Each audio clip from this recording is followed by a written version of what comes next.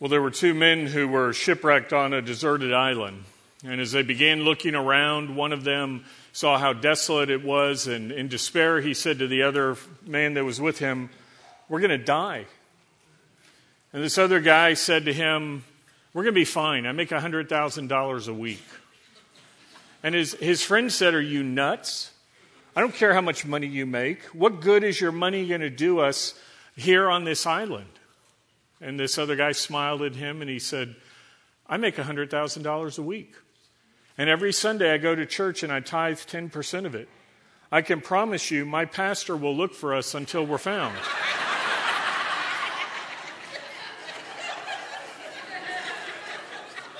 Now, right about now, some of you are looking for the exits, thinking this pastor wants to get your money. You can relax. We've already given our offerings to God. There's not going to be another round. The plates aren't coming back around, so just relax. And if you're here and thinking, well, this is why I never come to church, pastors always want my money, this church must be in trouble financially, you can relax there as well. Through the generosity of God's people, Wayside is doing great. We're at 98% of budgeted giving. Our reserve accounts are fully funded. So I'm not talking about this today because I want your money. I'm not talking about this today because we're in financial crisis. I'm talking about this today because as we're going through this series in the book of Nehemiah, we're in the second part of chapter 10. And as you turn in your Bible today to Nehemiah chapter 10, what you're going to see is that God is talking about giving today. I want to remind you of the context that as we were looking at chapter 10 last week, Jason took us through the first part where the people made a covenant, a commitment to God. And they said there are three things that we want to see happening in our lives, three changes we're going to make. And they committed in verses 28 through 29 to follow God's law. And then in verses 30 through 31, they said they would be a separate and a holy people. And as we come today to verses 32 through 39, what we see is they commit to share in the blessings of supporting God's work. So I invite you to look with me now as we begin reading in Nehemiah 10, beginning in verse 32. It says, "We also placed ourselves under obligation to the contribution yearly for 1/3 of a shekel for the service of the house of our God, for the showbread, for the continual grain offering, for the continual burnt offering, the Sabbaths, the new moon, for the appointed times, for the holy things and for the sin offerings to make atonement for Israel and all the work of the house of our God. Likewise, we cast lots for the supply of wood among the priests, the Levites, and the people, so that they might bring it to the house of our God according to our fathers' households at fixed times annually to burn on the altar of the Lord our God, as it is written in the law. And that they might bring in the first fruits of our ground and the first fruits of all the fruit of every tree to the house of the Lord annually. And to bring to the house of our God the firstborn of our sons and of our cattle and the firstborn of our herds and our flocks, as it is written in the law, for the priests who are ministering in the house of our God.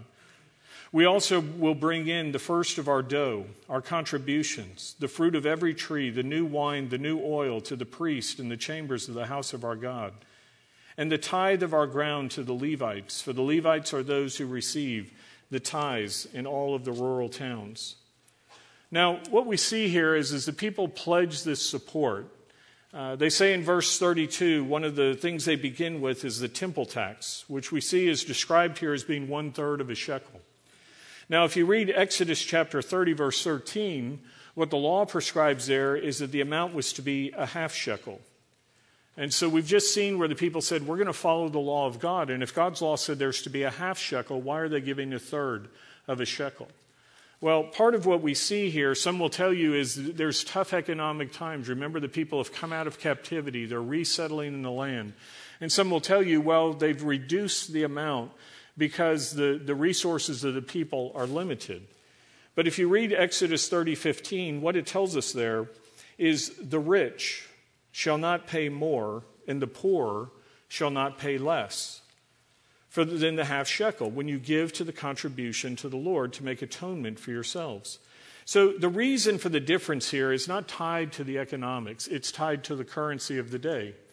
If you were to go to Canada right now and you were to convert the U.S. dollar to the Canadian dollar, what you would find is you're paying between 70 and 75 American cents for every 1 Canadian dollar. The American dollar is stronger than the Canadian dollar. And what we're dealing with here is the people who have come out of captivity are under the Persian system. And the Persian shekel, a shekel was not just currency, it was actually a measure of weight. And the Persian shekel was a heavier coin than was the one that the Jews were using. And so this is what the difference is. If you look at Exodus 30:13, it specifies the exact weight of the half shekel was to be 20 gerahs, or what we would have in our system of 2 ounces. So they're giving the same value, it's just a different coin. The people also committed here to provide the showbread. Now, the showbread were 12 special loaves that you would find in the temple. If you went into the inner temple right before the veil where the Holy of the Holies was, there were a variety of tables and various things. There was the lampstand and the golden incense, and you had the table of showbread, which was a golden table, and it had 12 large special loaves that were there. And these loaves, again, are very specifically prescribed in the Old Testament as to what they were. In Leviticus 24:5, it says, each of these loaves is to be made with 4 quarts of fine flour. And then they were arranged in these rows representing the 12 tribes of Israel. And the word showbread literally means the presence of the face. And so it described how this bread before God was a reminder to him of the 12 tribes of the people. And it was a very fine and large loaf of bread, and there were 12 of them. And what would happen is every Sabbath they would come in and they would remove the 12 loaves and they would put 12 fresh ones there. And this bread was then used to help feed the priest and the Levites. So all of these offerings were ways that the provision was also being made to take care of those who served in the temple. The people we see also pledged to provide for the continual grain offering, which is prescribed in Numbers chapter 28. And then it says the continual burnt offering. And the Old Testament law again prescribes there would be a lamb offered in the morning and one at night. And this grain, this meat, all these things that were coming from these offerings were then used to provide and feed for the priests and the Levites that were serving there in the temple. You should remember that before the revival that is happening here in Nehemiah chapter 10, we talked earlier in this series about how the priests and the Levites were having to fend for themselves rather than be able to be fully devoted to doing God's work. You'll remember in the background I told you how when Ezra led the first wave back to Jerusalem to rebuild the temple, none of the Levites came to go with them. They had been in captivity. They had not been provided for through the offerings and sacrifices. And so they had built homes, they had established businesses, and they were feeding themselves and their families through other ways. And so when it came time to return to the land, they said, we're taking care of ourselves. But God had wanted them to be set aside as vocational ministers. And so now as they're back in the land, there has to be a way to pay them, so to speak, to provide for them. And that's what this system is taking place that we're reading about. Now here in verse 34, we're told one of the ways the people also freed up the priests to work in the temple was by going to get the wood needed for the altar. If you read Leviticus chapter 6, verses 12 through 13, it says that the fire on the altar was to burn continually, day and night. And if you've ever built a fire and you've thrown some logs on it, you know that you have to keep feeding the fire.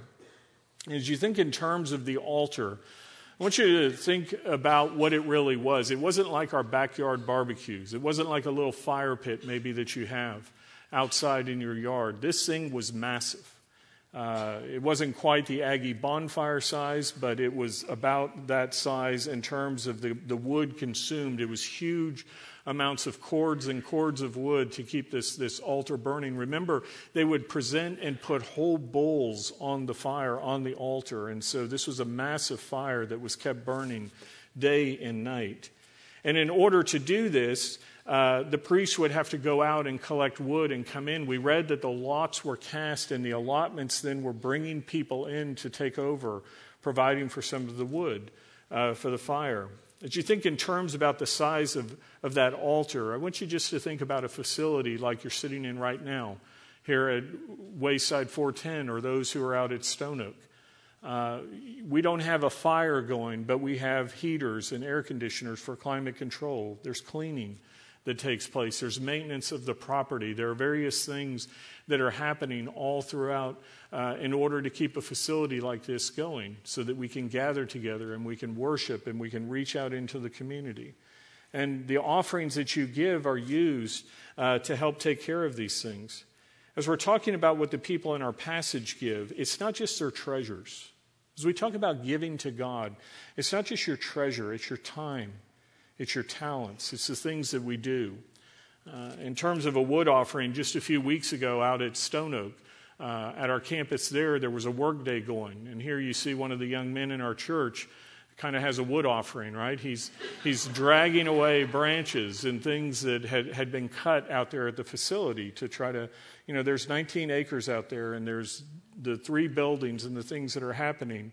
And back behind the children's building is this play area where our Kids Day Out program and where the children on a Sunday morning are out there playing on the playground. And if you were to fall off some of that equipment, the law says there's to be a certain level of cushioning and things. And so what you see them doing here is remulching the area there to provide, a safe environment where the kids will be protected as they're out there using the facilities. And then as you come to the worship center, that top picture's a little dark and hard to see, but they've got a bobcat pulling out these old big yucca and cactus plants and things that had died off. And then you see them beautifying, men from the church are in there landscaping and doing this. This is a wood type of offering where they're giving of their time.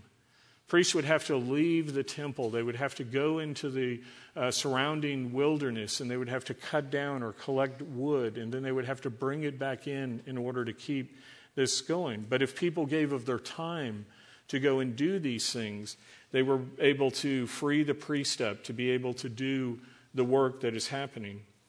As you look at verse 29, it ends with the people saying, "We will not neglect the house of our God." And all the things that you do allow us to do that. Right now, if you go in the 300 building, it's being repainted, it's being recarpeted. This summer, we're going to be reflooring the halls and the classrooms in the children's building, which was recently painted as well. And these are things, again, to steward what God has given to us, and it's able to be done through the gifts that you give here at Wayside. And others of you give sacrificially of your time to serve all throughout the week. It happens when you come on Wednesday night or Thursday with Awana or the Friday activities and the women's and the men's studies and the other things. There's a small army right now, if you go into the children's building, that are caring for the children. So people are giving of their time. You've heard us talking about Echo Weekend this morning. And here's a picture of the kickoff event out at Stone Oak. And you see that big X, and if you're wondering, what's with the X hoodies? The X stands for 2 things. One, it's the Roman numeral 10, because this is our 10th year of doing this in-town discipleship weekend. And it's also the Greek letter Chi, which stands for Christ or Christos in the Greek New Testament. And so we had 170 of our middle school and high school students, many of whom you see here. Most are still awake. Some will be going to sleep soon because they've been up since Friday night. So they've been, in homes, and they've been in cars, and some of the adults around you that are wearing the X shirts are also asleep because they've been up with these kids since Friday night. And it's been an intense weekend where they spent time immersed in God's Word, hearing the good news of the gospel. And, it takes hundreds. You heard almost 100 volunteers to feed them, to drive them to the activities, to be part of all that took place through this weekend. So I want to say to you, thank you.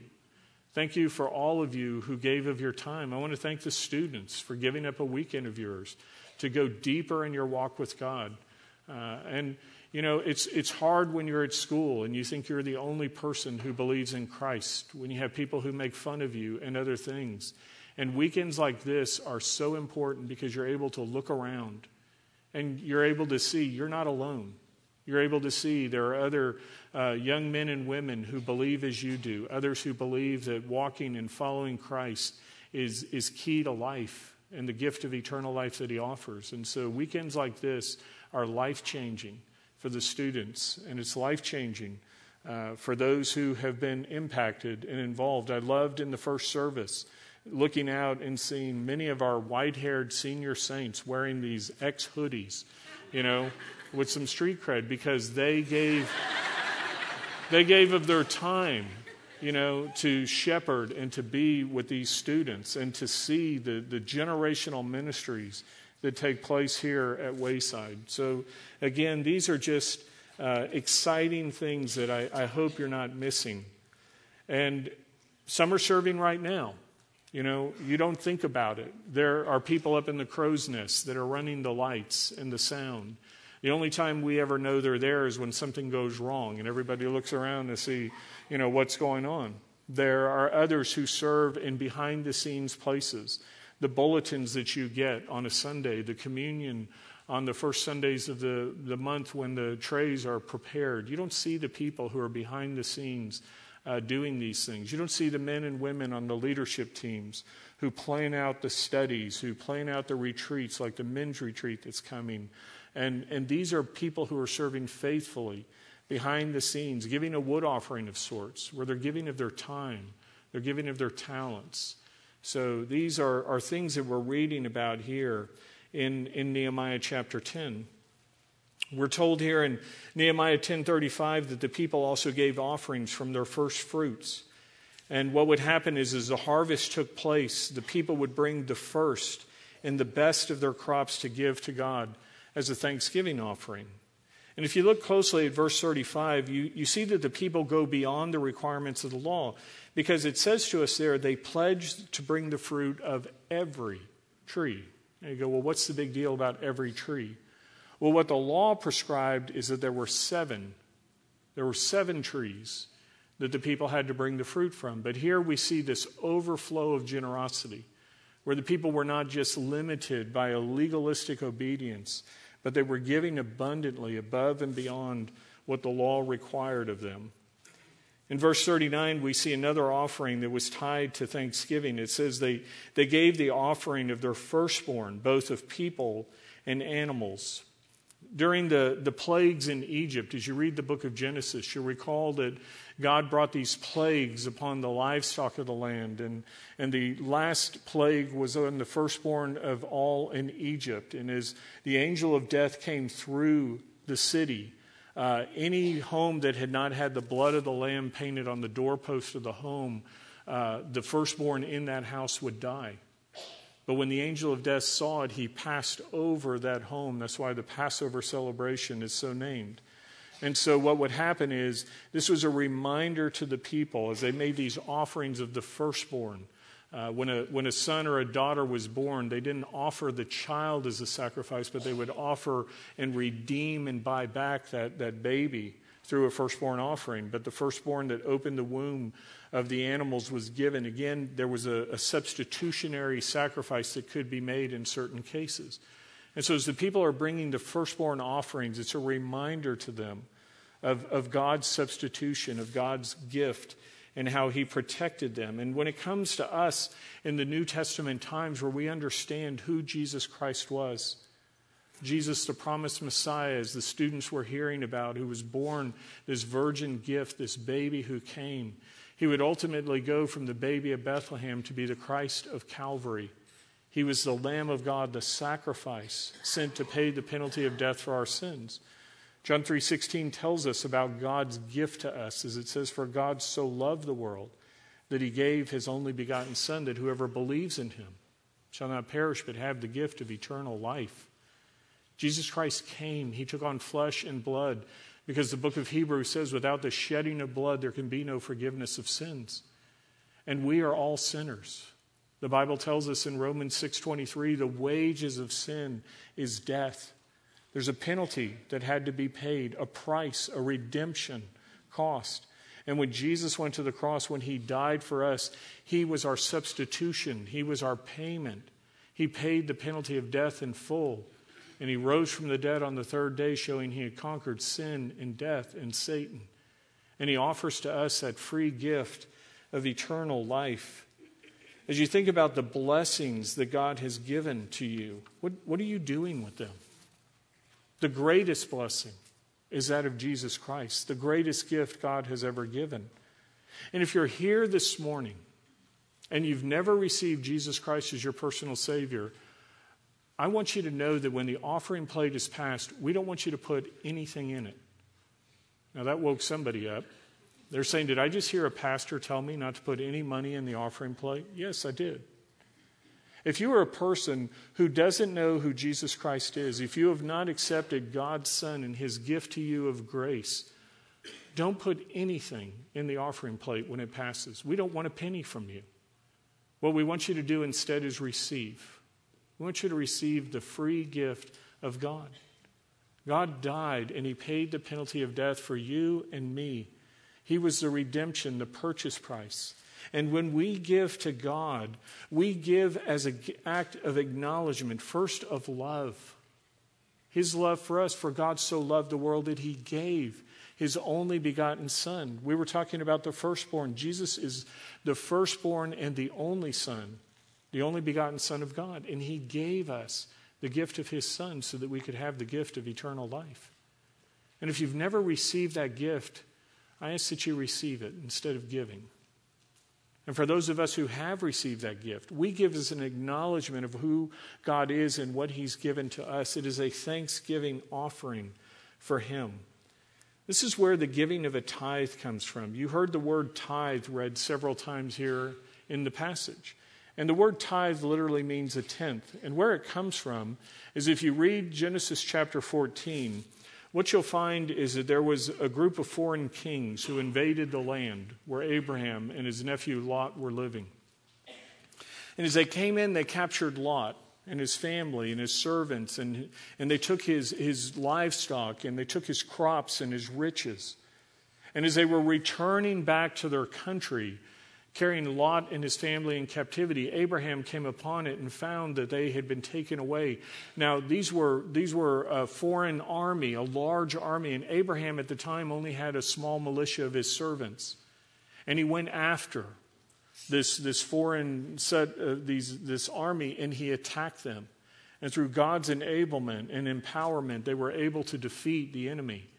And he recaptured Lot and his family. He took back the loot that had been taken, and not only what had been stolen, but then he took the loot from this army that had been defeated. And as he's returning back to the land with all of these riches, he encounters a man by the name of Melchizedek. Now you see I have Hebrews chapter 7 there. In the New Testament, we see that this concept of a tithe is applied and explained for us in the New Testament. So let me read Hebrews chapter 7, verses 1 through 5, because it tells us what happened as Abraham is loaded down with loot from his victory. It says in Hebrews 7:1, "For this Melchizedek, king of Salem, priest of the Most High God, who met Abraham as he was returning from the slaughter of the kings and blessed him, to whom also Abraham apportioned a tenth," there's the tithe, "a tenth part of all the spoils, was first of all, by translation of his name," this is speaking of Melchizedek again, "his name means king of righteousness, and then also king of Salem, which is king of peace. Without father, without mother, without genealogy, having neither beginning of days nor end of life, but made like the Son of God, for he abides a priest perpetually. Now observe how great this man was, to whom Abraham, the patriarch, gave a tenth of the choicest spoils.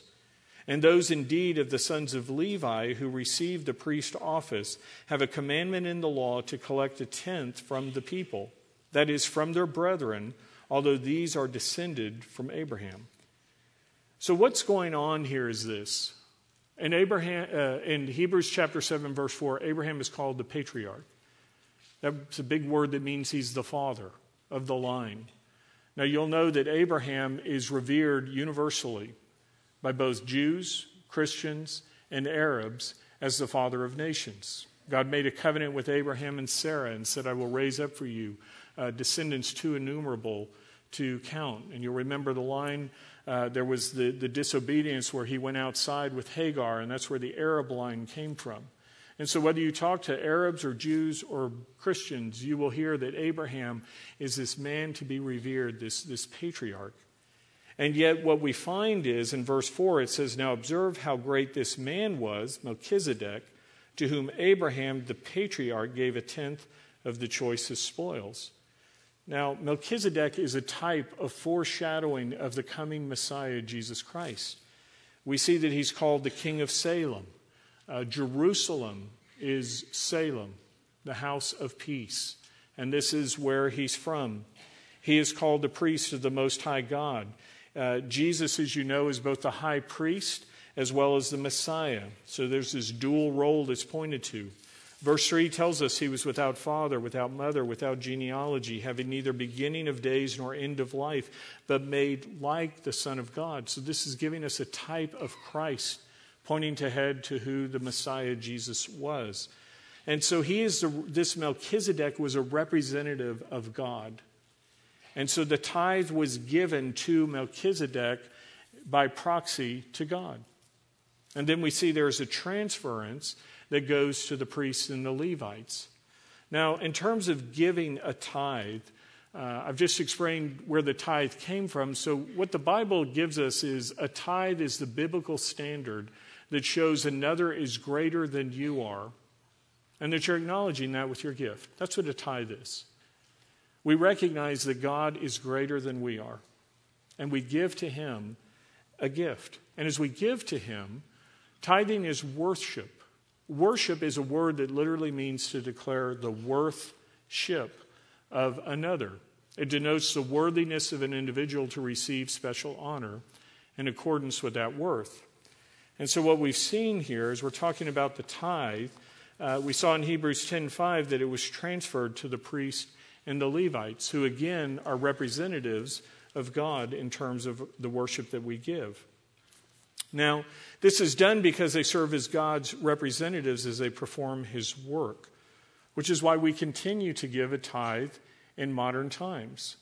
I am not a completed Jew. I am not of the Levitical line, but I am a priest, a pastor. I'm a vocational minister, just as others on our staff are. And so what happens is the gifts that are given through Wayside are used to support the work of God, whether it's paying my salary, whether it's the support that we give to missionaries around the world, whether it's stewarding the facilities as I talked about earlier. So the gifts that we give through worship are not about meeting the budget. This again is a form of our worship where we give to God as an acknowledgement of who he is. Now, as I'm talking about this, what I'm telling you applies to me as well as a minister. I will talk to young pastors, people who are going into ministry, staff members of ours, who will sometimes say to me, Roger, am I supposed to tithe? Because my life is really my giving to God because I'm vocationally serving him. And if you're wondering whether pastors or people in full-time ministry should tithe and give to God as well, I want you to look at Nehemiah chapter 10, verses 38 through 39. Because there it says, and the priest, the son of Aaron, shall be with the Levites when the Levites receive tithes. And the Levites shall bring up the 10th of the tithes to the house of our God, to the chambers of the storehouse. For the sons of Israel and the sons of Levi shall bring the contribution of the grain, the new wine, and the oil to the chambers. There are utensils of the sanctuary, the priests who are ministering to the gatekeepers and the singers. We see that they're tithing as well. We see that they're not only serving, but they're giving of gifts as well. And when I received my paycheck from Wayside Chapel, this is a matter of full disclosure. People sometimes say to me, well, do you give? Yes, I give. And what I give is 10%. I actually give through what we have is payroll deduction here at Wayside Chapel. Many of you do your giving through electronic giving. Before I ever receive my paycheck, our director of finance takes 10% of my salary and immediately gives it back to Wayside Chapel. And I do that not because the elders are looking and saying, well, is our pastor tithing? I don't do that because some of you are going to ask me. I do that because I understand what a biblical tithe is. I give not legalistically. I give not because I'm under obligation. I give because I'm acknowledging that God is superior to me, that everything he has given to me, whether it's the breath in my body, the strength in my hands, the paycheck I receive, just as you do, God has given everything to us. And my giving is an acknowledgement of who he is. It is a form of my worship. I sit down with my family. I talk with my kids about our giving. My wife and I pray through our giving. Now, I told you I give the first 10% to Wayside Chapel, and I do that because I believe in the ministry here. I believe in the work that God is doing in and through our church. But I don't let that biblical standard of a tithe drive me legalistically, and I also don't let that limit me in what I give. I give beyond 10%. Again, I'm not sharing this to brag. I'm sharing this in all transparency because people sometimes say, well, what should we do? And I'll talk about in a moment what you should do personally. But one of the blessings and challenges of being in ministry is there are a lot of men and women I went through seminary with who are in full-time missionary service. And so if you think you have a number of missionaries who contact you for personal support, imagine what I face. Friends of mine call me. Friends of mine see me. They write me letters and say, hey, could you support us as missionaries? And there are outside individual ministries that my family supports. And there are others, I don't have enough that I can give away everything I have, and so I have to use wisdom. We prayerfully consider. And so I will say to friends of mine, I love you, I believe in the work you're doing, but I'm fully maxed out in what I can give. And so I put them on a list. And when somebody retires or God takes them home to be with him in heaven, it opens up. Somebody can move up and be the next supported missionary that we do. And then there are special projects, like when we did the sanctuary seating in here, where my wife and I will say we're going to give an above and beyond all of our regular giving because we believe that this is a project that will help spread the good news of the gospel. And so for you, as we're talking about tithing, if you're saying, okay, Roger, just bottom line it for me. Should I give 10%? Is that before or after taxes? What should I give? Here's what should drive your giving. The principle of Matthew 6:21 says, for where your treasure is, there your heart will be also. We're talking about giving as a response of worship. We're talking about an overflow from our heart. And so what the Bible says is, where your heart is where your treasure will go. And so it goes back to this concept of understanding who God is and our love for him that should drive your giving. And so it's up to you personally what you give to God and how you respond to what his word tells you. Now, as I said before, we don't give to be blessed. We give because we're already blessed. We've already received the greatest gift of all, eternal life. We've received the gift of breath in our body, strength in our hands, the ability to hold a job, to earn a living. And so these are things God has already given to us. We don't give to get. We don't sow a seed to reap a bigger harvest, as you'll hear in the prosperity gospel. We give as worship. Dr. Charles Ryrie, who's home with the Lord, wrote a book called Balancing the Christian Life. And in it, Dr. Ryrie says how we use our money demonstrates the reality of our love for God. In some ways, it proves our love more conclusively than the depth of knowledge, length of prayers, or prominence of service. These things can be feigned, but the use of our possessions shows up for what we really are. As I said before, I'm not talking about giving today because we need to meet the budget. This isn't about paying the heating bill. This is about our hearts. Warren Wiersbe says, giving is both the thermostat and the thermometer of the Christian life. It measures our spiritual temperature, and it helps to set it at the right level as well. Remember what is happening here in Nehemiah chapter 10 is the people were looking at their lives. And as they looked at their lives, they said, we need a reset. We've not been following God as closely as we should. We're going to begin to follow the law. We're going to begin to be a separate and holy people. And the third commitment they make is, and we're going to begin to set aside and share in the blessings of the work of God. And so their giving here was a reset of their heart, of their temperature, of their giving to God. So as you look at your own life today, I want you to ask yourself, as we come to a close, are there any changes that you need to make? As you've been listening to this message, is there anything that God is prompting you to do in terms of making changes in your own life? It may be that there's somebody here this morning who does not know Jesus Christ as your personal Savior yet. And what God may be prompting you this morning to do is to understand that you need to turn to Christ. You need to receive him as your Savior. Friends, if you've been putting money in an offering plate or giving to ministries because you think you're buying your way to heaven, stop it. Don't do that.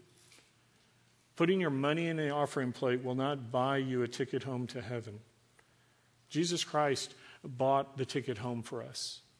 He paid the purchase price. He paid the penalty of death for us. He's given that as a free gift to you. You can do nothing to earn it.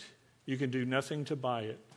Ephesians 2:8-9 says, "For by grace you've been saved through faith, and that not of yourselves.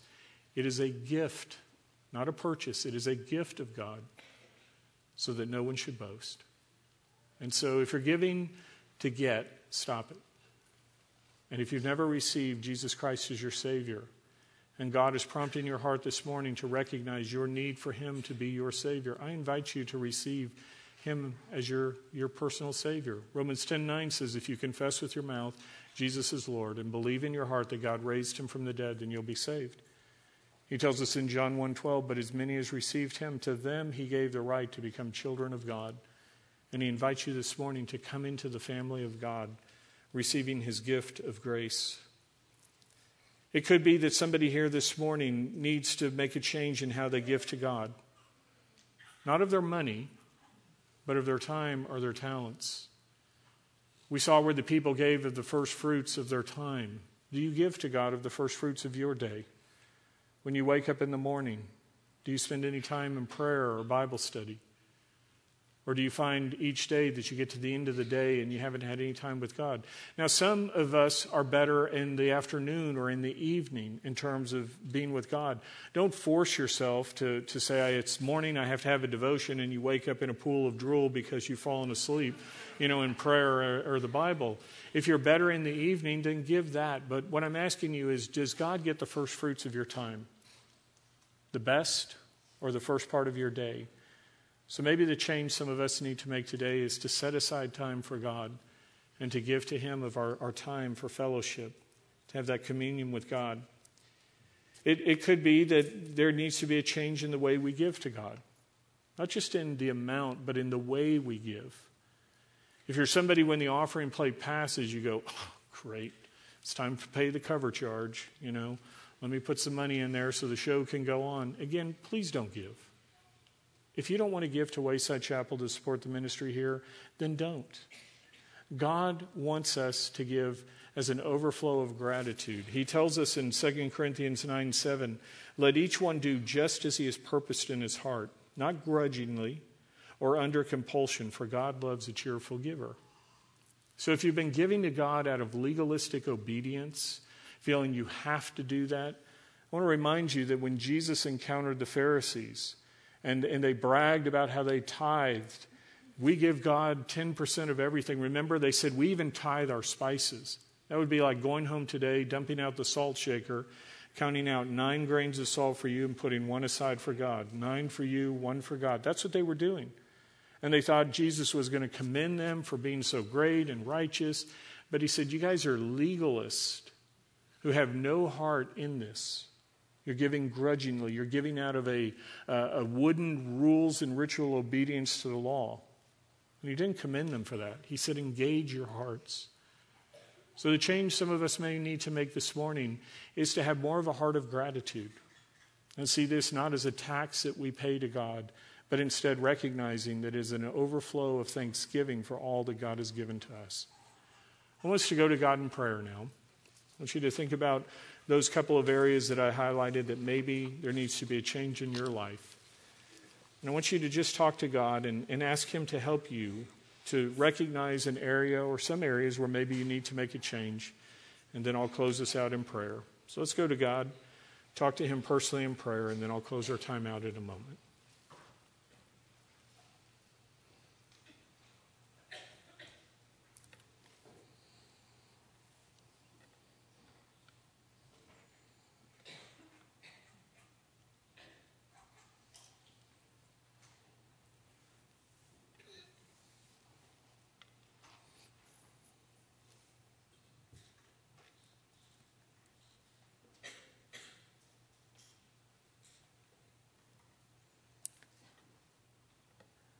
Dear Heavenly Father, we thank You that we've had time today to look at Your Word, to see what You teach us about who You are and what You've done.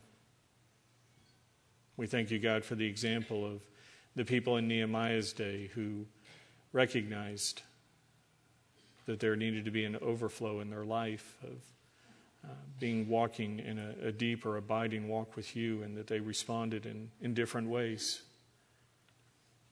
to say we want to follow you more closely in obedience at the time to the law, to say we want to be a separate and holy people, to be different than those in the world around us. And lastly, to say we want to be involved in the privilege of taking part in supporting your ministry. And so, Father, for us this morning, there are areas that maybe you've been prompting us, Holy Spirit, to deal with in our own walk with you. It could be, Father, that there is someone here this morning who's still far from you, who's not yet received that gift of grace. And I pray this morning that this would be the day where they recognize that you are standing with open arms, waiting to welcome them into the family, and that they would receive that gift of grace, that gift of love, as you gave your only begotten Son, Jesus, to be the sacrifice, the payment, to purchase the gift of salvation. And I pray today might be the day where they receive that gift.